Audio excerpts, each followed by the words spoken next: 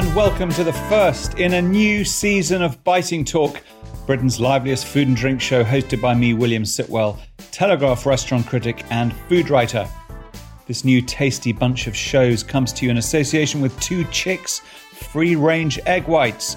Two Chicks was founded by Anna and Alla, two chicks indeed, who felt it was time the nation, indeed the world, needed effortless egg whites, packed in a cute carton and pasteurised, perfect for your soufflés, fluffy omelettes or cocktails. On this week's show, I catch up with the maverick restaurateur Tom Conran.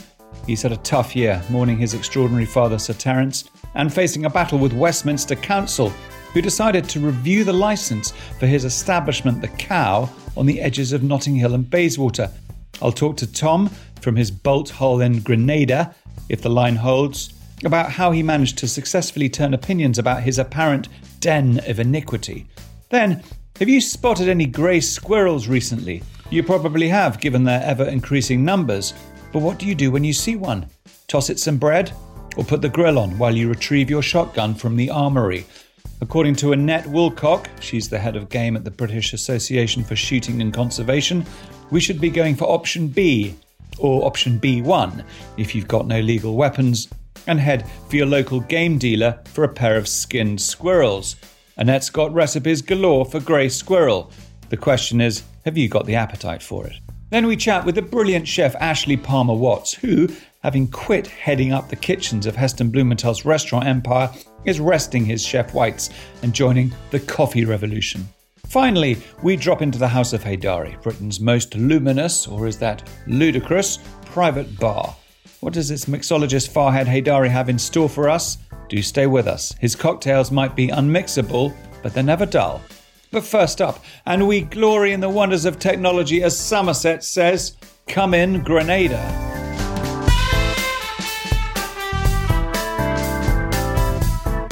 Well, my next guest is the son of one of the great designers, restaurateurs of our age.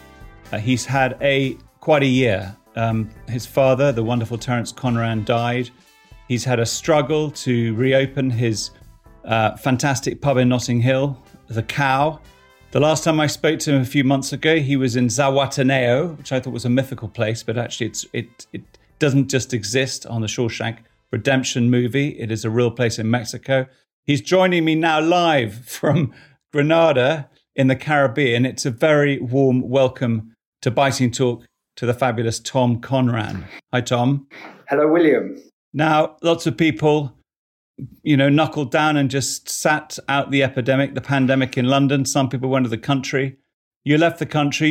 You've been a very long way away from your beloved Cow. I want to talk about the travails you've had there. Indeed. What are you doing in Grenada, in the Caribbean, Tom Conran? I think they call it Grenada, but never mind. I think Grenada's in Spain, but... Yes. So I was thinking of the TV company. Exactly. I remember those adverts.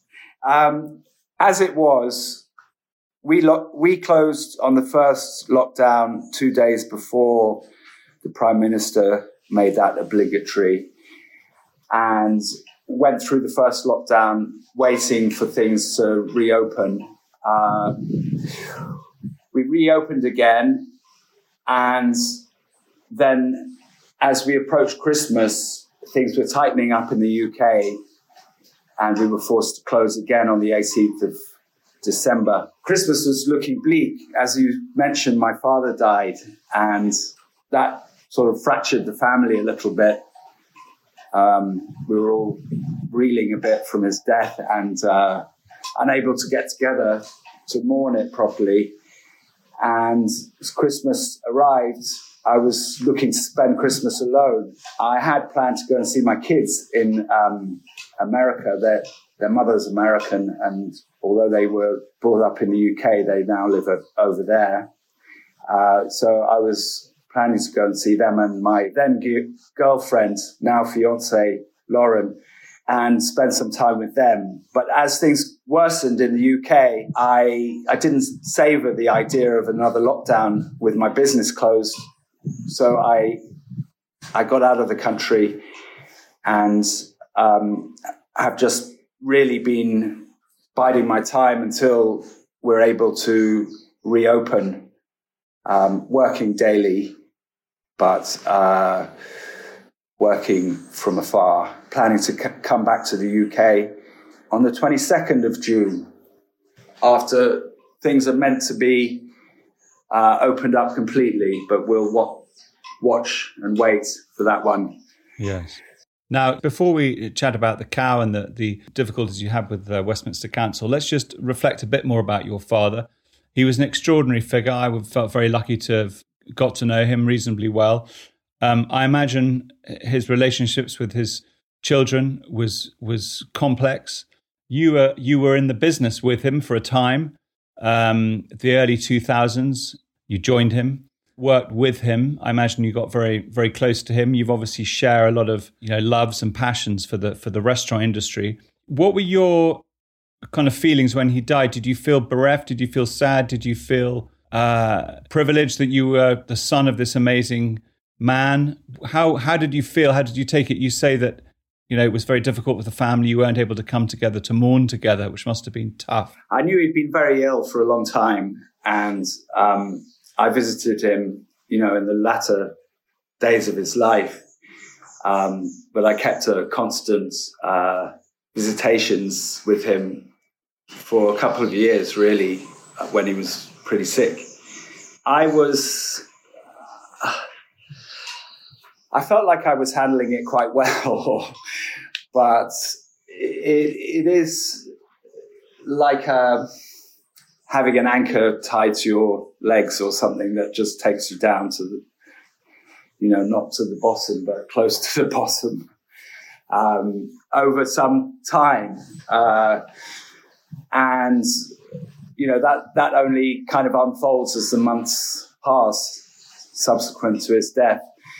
Initially, I felt some relief because I don't believe he was enjoying his time, his last few weeks here. And I was very pleased with the way the press reacted to his death and how many people came out and said that they were inspired by him and that he had done something terrific for the country. And I did feel a sense of pride that, I was of his blood and in him personally. And I know how hard he worked through his life to achieve what he did. So I was really thrilled with the reaction to that. I was also very delighted that he was honoured by the Queen and made a companion of the Queen, which is a very high honour. I understand it's perhaps the second highest honour in the country, with only 50 people who have that honour. And his funeral service took place at Hampton Court, which was very, very, very beautiful send-off. So those aspects of his passing, what's the word? They made me feel good about him and his time with us. How was he as a father when you became a restaurateur yourself? Did you seek his advice or did you try and avoid it? That's a good question. I chose to get into the business initially because he wasn't in the business. He at that time, it would have been the early 80s, 1980s. His trajectory was taking over the high street, really. And he just acquired Mothercare, BHS, other chain stores in order to realize his ambition. And he was not really involved so much in the restaurant business. Saying that, he always kept his toe in with the restaurants, with the Habitat Cafe, the Neal Street restaurant, and other concerns that he had within his shops. However, at that time, it was before his big push on the London restaurants in the 90s. I love the fact that really you felt you got into the restaurant business before he did. Yeah, I did. I purposefully followed my mother and what she was doing, because she was a food correspondent for the Sunday Times and wrote a number of very good cookbooks. And I always admired her and her path, her direction, really. And me and my sister set up a little catering company called The Happy Palate when I was about 18 or something, but I couldn't cook. And we did parties for people like Joseph, like black and white parties and things like that. And having triplets as waiters. And we didn't have a clue what we were doing. So I thought I better go and learn how to cook. So I went to Paris. Yes, and you did. And you trained in Paris, and then you worked for a number of very well-known restaurateurs, from Alistair Little. You worked at 192. Tell us about your little empire, because of course your Notting Hill enclave, where you established the Cow and your deli, Tom's Deli, and Lucky 7. The Cow has had a difficult time. Let's just deal with this issue. You had at Westminster Council forcing you to battle for your survival, looking to review their licence to you to operate under the grounds of prevention of public nuisance, public safety, and the prevention of crime and disorder. Now, that sounds quite savage when you get hit with that. What on earth was going on at the Cow? I feel there was a miscommunication and misunderstanding between ourselves and Westminster that could well have been avoided. I don't feel that anything we did in particular was really bad. However, there were 3 incidents, and I guess Westminster run a policy of 3 strikes and you're out. At the time that they were very concerned and upset with us, I didn't have a clue. And they were communicating through my managers at the Cow, who relayed the information to me, but it dropped into my inbox the day after my dad died. And perhaps the following couple of weeks, I didn't have my eye on the ball. Then the email kind of got sucked into my inbox, and I didn't manage to retrieve it. And we were so busy at the time, I think it just got forgotten about until we got the notice that our license was going to be reviewed. Did you think at that point that being fundamentally labelled as a den of iniquity, which is really, I suppose, what it hints at, and of course you tried to protest about that, did you think that was it, that you were going to lose the Cow, or were you always convinced that you'd get enough support? Because sometimes it's quite hard to beat these bureaucratic institutions, and when you're told by some faceless bureaucrat on your email that you're facing closure, it's quite hard to battle and get a successful outcome, I would imagine. I agree with you with that. And one of the things that I have always wished for is a better and more open lines of communication with the authorities. I hope and I believe that perhaps one of the good things that will come out of this, apart from us being able to reopen again, which is a boon, is that we will now be able to have proper grown-up conversations about the concerns of Westminster licensing, so that we don't fall foul of them in the future. And what do you think was the thing that saved you? Was it your locals? Was it the regulars in the neighbourhood coming to your defence? Was it a bit of gentle arm twisting by yourself and your managers? I believe justice prevailed in essence, but I do wish to thank, I'm very, very grateful to the public and our customers who took the time to communicate with Westminster and support us. We had over 1,300 letters of support by the time the case came up, and we had a number of very significant people who supported us. So that became, I think that really helped us. I think that was the deciding factor in the whole thing. But I think we got a chance through our lawyers to explain ourselves and go through the particulars of each incident. And in that way, the panel at Westminster could see that these issues could be resolved. Yeah. Now, you say you're flying back on the 22nd of June, Tom. Let's hope you'll be there in the Cow and free of masks. There's some doubt, of course. What will you be ordering in the corner of that wonderful institution, the Cow on Westbourne Grove? Pint of Guinness, some razor clams.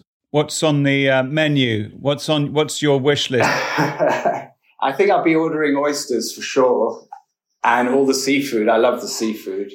Saying that, there's no R in the month, but I eat oysters when there's a Y in the month. I don't follow the R in the month. And I'm very keen to try the new chef, Matthew Harris's food. Yes, of course, this is very exciting. Henry Harris's brother, Matthew Harris, who worked for many years at Bibendum, where you worked actually for a time. What a coup. You've got him in your kitchen. So congratulations. That's a very exciting piece of news. Thanks very much. I'm thrilled. I feel that we've got a quality chef who will cook food that matches the establishment, who's British and understands the sort of food that I want to put on the menu. We worked together before, as you say, back in 1987 at Michelin House in Bibendum Restaurant. I was managing the oyster bar, and he was working as a chef under Simon Hopkinson and with his brother Henry. We all come from the same stable, really. So we'll work very well together in the future. We'll develop the food at the Cow to a new British standard, and we will hopefully be launching a new company called The Cow Comes Home, which is a delivery company for menu items, but also produce, groceries from our shores. Great. Well, listen, lots to look forward to there. We must end it there, Tom. Congratulations on the reopening, on the hiring of Matthew Harris, and I look forward to sharing a glass of Guinness with you at the Cow before too long in June. Tom Conran, thank you. Thanks.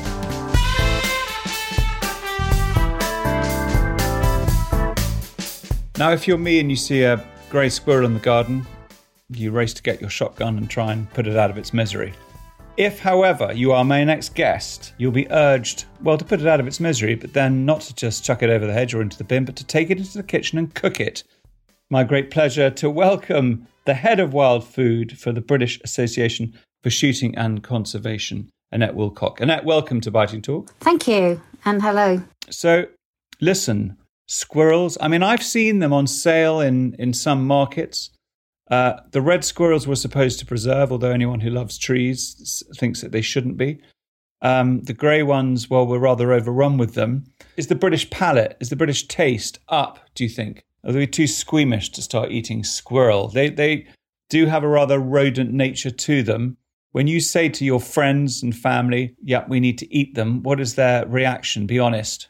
They're usually a bit, not sure. But if I cook it for them, they're always pleasantly surprised about how well it tastes. So they soon get over that kind of fear of the unknown, especially if you sort of tell them it's a light meat. Naturally, they compare it to sort of chicken. I wouldn't compare it to chicken. I'd probably compare it to a subtle version of rabbit. It's quite a sweet meat with a hint of nuts, believe it or not. And how do you cook your squirrel?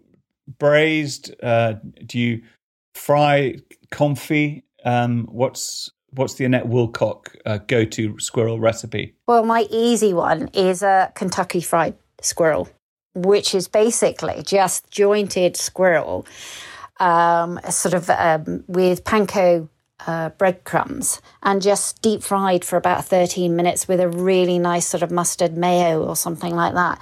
And that's the easiest version, and that's really nice. But you can do a really nice sort of casserole with it. It does have to be cooked if you're going to cook it that way for quite a long time. But it takes on herbs really nicely. So, for instance, if you did a potted squirrel, if you put sort of thyme and sage and a bay leaf and some rosemary and garlic and onion and everything in with it, it really absorbs those flavours and it's absolutely delicious. Okay. Why should we eat this little creature, though? Are we overrun with them? Do we need to get rid of squirrels? Are they attacking our trees? Should we be doing our duty for the British countryside and trying to get rid of as many as possible? We don't need to get rid of them. We just need to control them. They do bring a virus to the red squirrels, which gives them lesions in their mouths, which unfortunately means they can't eat and they often starve. And they also eat the sort of bark of young shoots, which stunts or kills their growth. And they do quite a lot of damage to our fauna and flora in the countryside. So we don't need to eradicate them, but we do need to control them. And where did the grey squirrel come from? Because there's a lot of affection, of course, for the red squirrel. And I'd be interested to explore whether that's purely a kind of looks thing, whether they're just a sort of sweeter looking thing than the rather more ubiquitous grey squirrel. How did they arrive on our shores and when did they start to attack the beautiful red ones? Well, they were sort of came in the Victorian era from North America. And they very quickly, because they're a lot hardier, they carry a lot more weight, and so they're very hardy in the winter, where our red squirrels aren't so hardy. And so they just had more resistance, and their populations just grew and grew. They carry this virus, which they're not affected by, which they transmitted to our red squirrels. And the red squirrel populations just dwindled from there on. And what's the great thing about the red squirrel? I mean, is it just because it's a cuter, slightly fluffier animal? No, it's native to Britain. Which is why we like it, because it fits in with our biodiversity better. They don't do the damage that the grey squirrels do. So they, being native, they fit in with the environment and with the fauna and flora and all the other species. Yes, and what's the threat looking like these days? Because you very rarely see a red one. If you wanted to see a red one, where should we try and find one? There are pockets of them that people are introducing them back into this country. The Isle of Wight has a good red squirrel population, and Scotland and some of Ireland do, but the mainland England, unfortunately, unless you're in the very north, has very few pockets of red squirrels anymore. And if we do diminish the numbers of greys, will the reds come back gently, or is it a much harder task to try and bring something back into the environment like that? It's quite a hard task, because although they can coexist together, the young red squirrels, the young males, don't seem to form the communities like the grey squirrels do. So although they can exist together, it is a bit of a tough job. So it's easier when they're in pockets. Now, Annette, I've got access to some armoury, and if I see a grey squirrel and I shoot one, tell me, what's the best way of getting it from squirrel to my kitchen? What do I need to do with this thing? You need to skin it while it's warm. They are notoriously hard to skin, so it is a lot easier if they are warm. So do that almost immediately, and then just as cool them as quickly as possible, so they're down to sort of below 5 degrees, and then you can keep them until you're ready to do something with them. And obviously then knit all of the skins together to make a very attractive rug or hanging. Yes. And if you haven't got a shotgun and you don't have any squirrels around you, where can you buy squirrel from? Because I haven't seen many in Waitrose or Lidl or Aldi or anywhere like that. No, you won't. The supermarkets don't stock them, but any good game dealer will, and you can get them online. For instance, the Wild Meat Company, I know, do a good stock of squirrel, so you can get them online there. Okay, and how much for a brace of squirrel or a pair of squirrels? I don't know what the technical terminology is for two squirrels. Two squirrels are about £10. They're about £5 each. That's quite steep, I think, isn't it, for, a little wild grey rodent? Well, it's, they do take a lot of skinning, and we haven't got that many of them on the market, so that always makes them a premium. Well, listen, if people out there listening have been inspired, then congratulations to them. There are more recipes for squirrel, potted squirrel with chutney and toast, and other things like that. Where are these recipes? Tell me, Annette. They're on the Taste of Game website. Lovely. Well, listen, I hope you've got them ready for supper today or Sunday lunch. Is there a day of the week where it's always squirrel supper in the Wilcock household? No, it tends to be a week meal, that one. Oh, yes, not a weekend meal. Yeah, when there's just a few of you around rather than a whole bunch of friends. Yes. Maybe on the barbecue over the summer, with a little splash of rosé to get through the experience. Absolutely. I think we'll have to do some recipe development there and make some barbecue recipes. Exactly. That would be a very good idea. It's been wonderful to speak to you. You are Annette Wilcock from the British Association for Shooting and Conservation. Thank you so much for coming on Biting Talk. Thank you.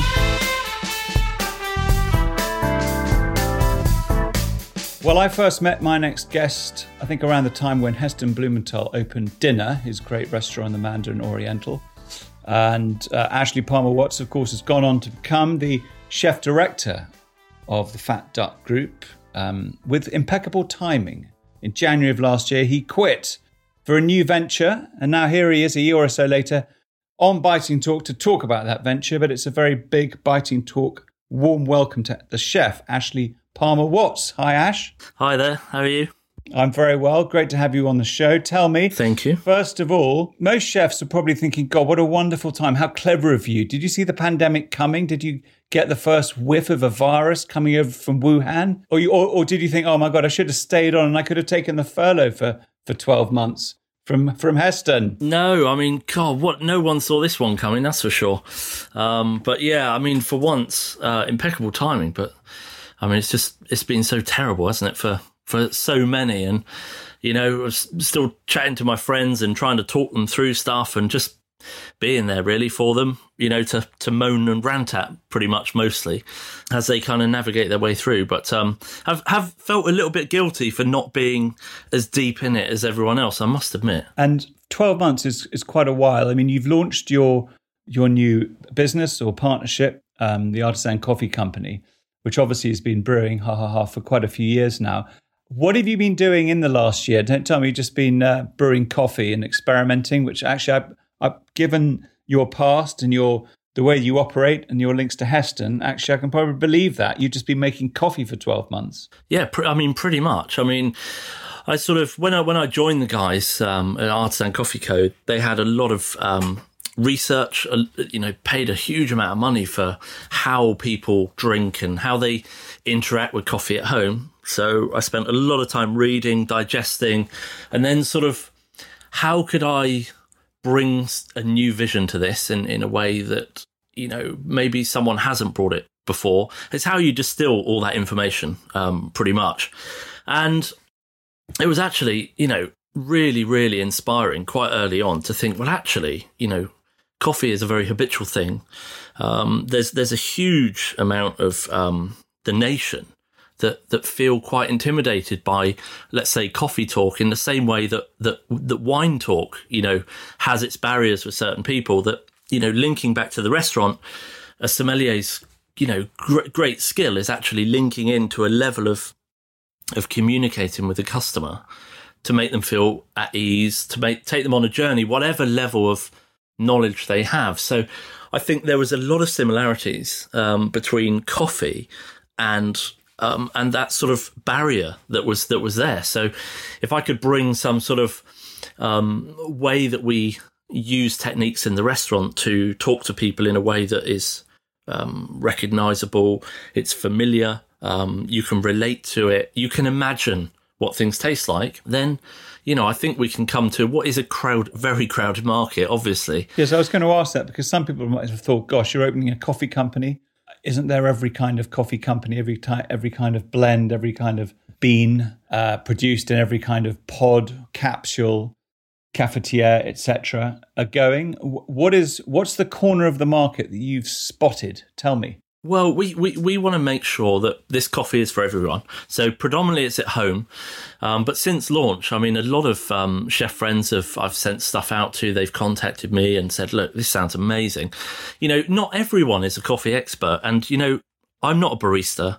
I don't roast coffee. But what I do trade in is how we can communicate, how we can relate to taste and flavour, and use the sort of 20 years of I call it my upbringing with Heston, which is, half of my life pretty much, into something to, take down those barriers, encourage people along, take them on a bit of a journey. And it's one of those ones where unless you can bring something unique to the table, it's going to be difficult to tell your story, right? And, and I think then there was some innovation to be brought into coffee for everyone. But also what I wanted to do was actually really champion blending, and I buy really expensive coffees and they call me a coffee nut, in the group and whatnot. But I can also come down in the same way to cook fish and chips or a burger or a pizza, but with the same attention to detail. So if we could do that for people, doesn't matter how they brew. And I think one of the really surprising things was that I think it was 80% of the coffee drunk at home in this country is bought as a ground product, which I just found staggering because obviously I'm in a bit of a niche. I'm in the restaurant, etc., etc. So it shows that we've got a long way to go to make people, there's a lot of evolution in the way that people drink coffee at home. So I thought that I could bring something quite unique to that, really. Yes. Do you think there'll always be a huge distance between one end of the market that simply likes their coffee white with one sugar and the other end of the market where there is a realization of the depth of flavor and so on that you can discover? Would you wish to try and grab people who think there's only white or black and try and educate them gently in a way of opening their eyes to the different flavors? Or do you think sometimes you just have to leave some people alone, because some people barely even, there are friends of mine who can barely tell the difference between red and white wine. Maybe we should just leave them alone and enjoy the complexities if we can understand it. Yeah. I think there's always going to be some people, and it's very hard when you work so hard on something, you're so engrossed in it.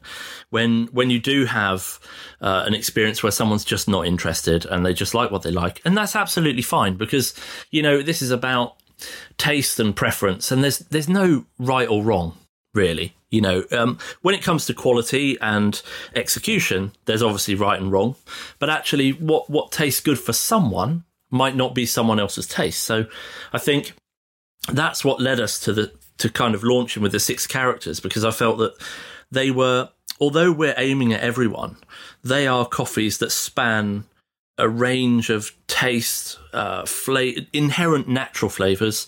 You've got that intensity and a kind of a shape and a feeling with them that you can relate to, rather than someone just thinking all coffee tastes the same. Well, of course it doesn't. But for us to get these characters to be really clean and bold and understandable and actually taste like they say on the packaging, it was a bit like champagne, and championing blending. So getting the absolute most out of every single bean that goes into the blend to make sure you're putting something together that is going to deliver what it says on the tin. And so you mentioned your 6 coffees. There's the Heroine, the Big Shot, the Smart Cookie, the Genius, the Enigma. You've got a decaf, the Dreamer. Yeah. Quite interested in that. Do you think it's really possible to make a seriously good decaf? I've spoken to baristas who say it is. How do you do it? How do you take the caffeine out and keep the flavour in? Well, I mean, our decaf is a Swiss water decaf, so it's a Swiss water process to remove the caffeine, which is much more lengthy, it's more expensive, but it's much more sympathetic to everything that you need to be in the coffee when you roast it, without the caffeine. So, it's one of those things where we just want it to be a coffee that people go, oh, what, that's decaf? And you're like, yeah, it is decaf. And they're like, wow, I would never have said that. And I've had probably 9 out of 10 people say, what, that's decaf? Yep. No, I don't believe it. And that's the thing, whether it's in a pod or it's a whole bean espresso or a filter, it's obviously the finely tuned palates, like the Q graders and stuff, they always can taste what's a decaf. It's just they know, but they operate on that level, and that sort of, a bit like sommeliers, they operate at that huge knowledge base and taste and flavour sort of archive in their brain to recognise it. Yeah. Now, how does the coffee arrive? Are you getting beans? Are you getting pods? Are you grinding the beans? Are you relying on some people to do some grinding themselves? Yeah, so we do. I mean, if we start with espresso, so when I talk about the 6 characters, what I wanted was that everyone that brewed in their own specific way at home, whether it be espresso machine, pod machine, cafetiere, sort of Italian style mocha pot, I wanted them to be, and a brewing cup bag as well, for the ultimate convenience. I wanted them to be able to have the very, very best of a blend that hits those characters. So, for example, the smart cookie might be a blend of 2 coffees for espresso to hit those notes of sort of cocoa, fragrant biscuit, sort of buttery honey fragrance. But it might be 3 or 4 coffees with a different roast profile for filter, for example. So each one, depending on its brew type, has its own combination, its own recipe. So we get the very, very best out of every brew type. So we've got whole bean espresso. We've got ground mocha in 30 gram sachets for the mocha pot stovetop thing. We've got pods. And then in filter, we've got whole bean. We've got ground sachets, which are 30 grams, which gives you a 500 ml cafetiere at French press. We've got brewing cup bags, which is a bit like a giant tea bag. You just pop it in, brew the coffee, 4 to 5 minutes, depending on how strong you want your coffee. Add milk, add sugar if you really do want to. There's no right or wrong, but the only thing I sort of say to people is just give it a try without putting the sugar in, before you do it. Because I've spoken to a lot of people in the last 12 months, and, I've had some crazy conversations where you say, right, how do you drink your coffee? Well, I have a couple of pods in the morning and it just gets me going before I go to work. And I'm thinking, right, okay, so do you put anything in it? Oh, yeah, I put a little dash of milk and I put 2 sugars in because, to be honest, I can't drink it otherwise.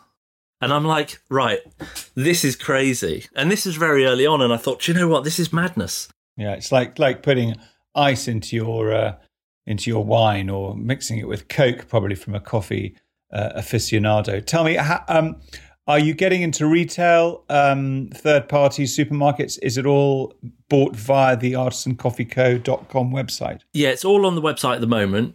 We may go down a retailer route, maybe one, but we're not heavily relying on that. I mean, it's there's some commercial things we have to get over with retailers, etc. But all online, and it's about making sure. I mean, our ground coffee. So to give you a bit of the innovation, is if someone's buying 250 grams of ground coffee for their cafetiere and they're just scooping it in or they're pouring it in and they're whacking the water in, just by buying our coffee in 30 gram sachets and they're nitro flush, so when the coffee is perfectly roasted, it's ethically sourced, it's ground like with high-tech roller grinders, and then it's nitrogen flush, so it literally is in suspension. So the moment you open that packet, you're getting the best coffee from the first one to the last one.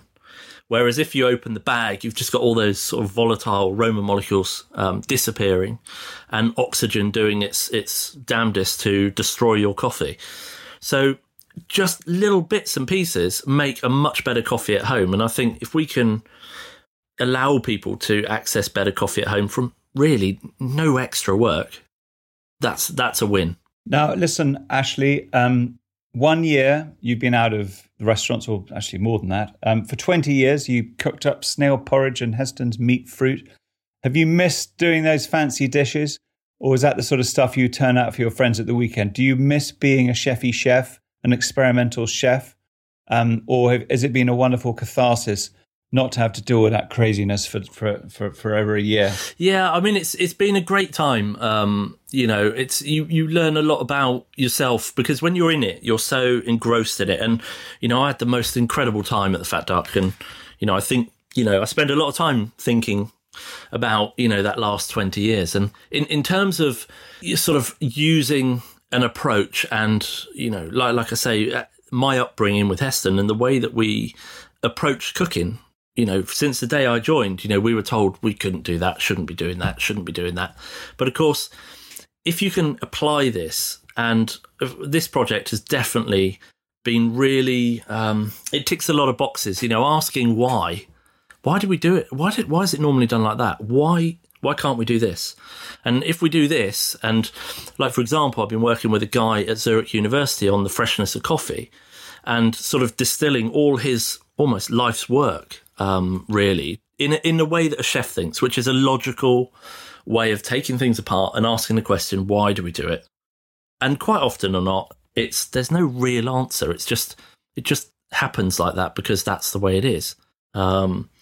Which, I think it's sort of bringing that into coffee was really, really appealing. For example, one of the co-founders, when I started, didn't think that he could really pick up natural inherent flavour characteristics in different coffees. He either liked coffee or he didn't, but wasn't really, let's say, confident about saying why he wouldn't like it. And I said, well, I don't believe that's true, and I'll show you why. So we knocked up 5-6 blends, just sort of knocked them together. We didn't have our coffee at that time. We'd, just started the process.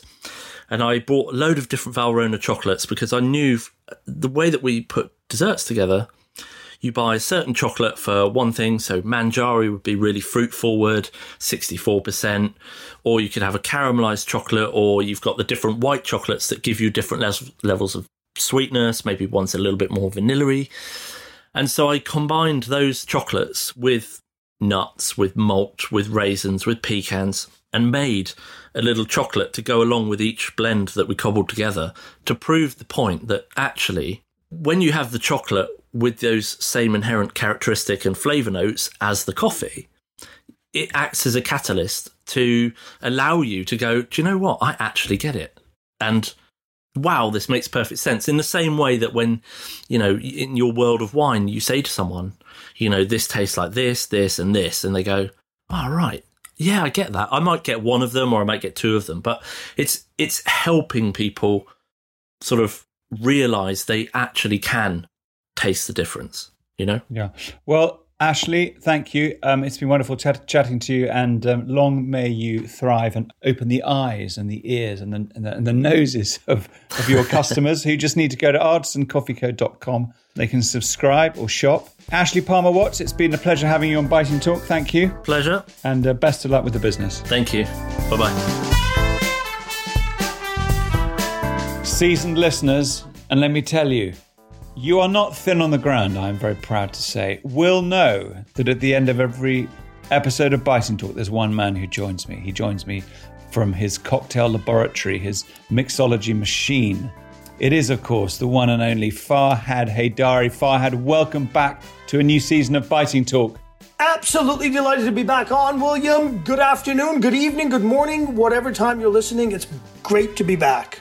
Tell us what you've been up to in about 5 seconds. We don't want to bore the world to tears. Apart from being on the golf course and being famous for shouting very loudly wherever you go, courtesy of me and the piece in the Telegraph, if people are interested. Yeah, I'm not going to be busting down the levels on this particular podcast, but no, all is great and good, and delighted to be resuming this wonderful program with you, William. Now, okay, let's get to it. You've got a cocktail. There are speedy cocktails. That's what you are famed for.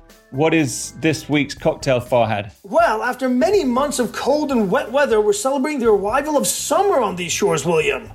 And this drink is meant to inspire a flight of fancy, especially, of course, for many in the audience who have been marooned in lockdown for all these months. It's got a cross-Atlantic slant to it. It is, you ready for this? Drum roll, please. The new New York Sour. I nearly butchered that. And not to boast or bloviate, it is from there, the Big Apple, where I've just returned to answer your question long-windedly. Here's the recipe. We're going to take 2 ounces of Torquin's handcrafted Cornish dry gin. Hang on, who? Sorry, Torquin's. I think you mean Tarquin's, but that's fine. That's fine. I mean, let's not be nitpicking. Sorry to interrupt you. Right. Tarquin's gin. How much was it? Sorry, I don't normally interrupt you, but I mean, go on. Well, no, I mean, information has to be specific. We don't want to do any fake news. 2 ounces of that.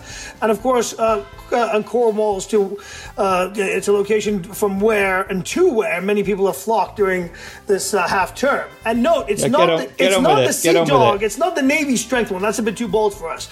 Then we're going to take 3/4 of an ounce of sour cherry cordial, for that matter, 1/4 ounce of Combier l'Original, and 1/2 ounce of fresh lemon juice. All of those ingredients go into our trusty shaker filled with ice. Filtered water, of course, is where the ice is derived from. And we shake well. We shake until we can't hold that shaker anymore. We strain it into a Collins glass. Add club soda to top. I guess that's your tonic water. Is that correct, Mr. Sitwell? No, I'd call it soda water. I mean, it's either soda water. Tonic water is not soda water. There's a lot of fact-checking going on in this particular episode. And then we garnish that with a lemon twist and boom! That's your new New York Sour. Yeah, Britain's most impossible mixologist. I didn't get any of that, and I haven't got any of those ingredients. Can I just do it with gin and ice? And some soda water. And some lemon juice? Sure. You're going to knock yourself out. Listen, next time, I'm hoping you're going to use our friends 2 Chicks. I think we need to use some of that frothy egg white. I feel a gin sour or something coming on that with that ingredient. Yep, will you do that for us next week? Absolutely. We're at work at the House of Haydari perfecting that recipe.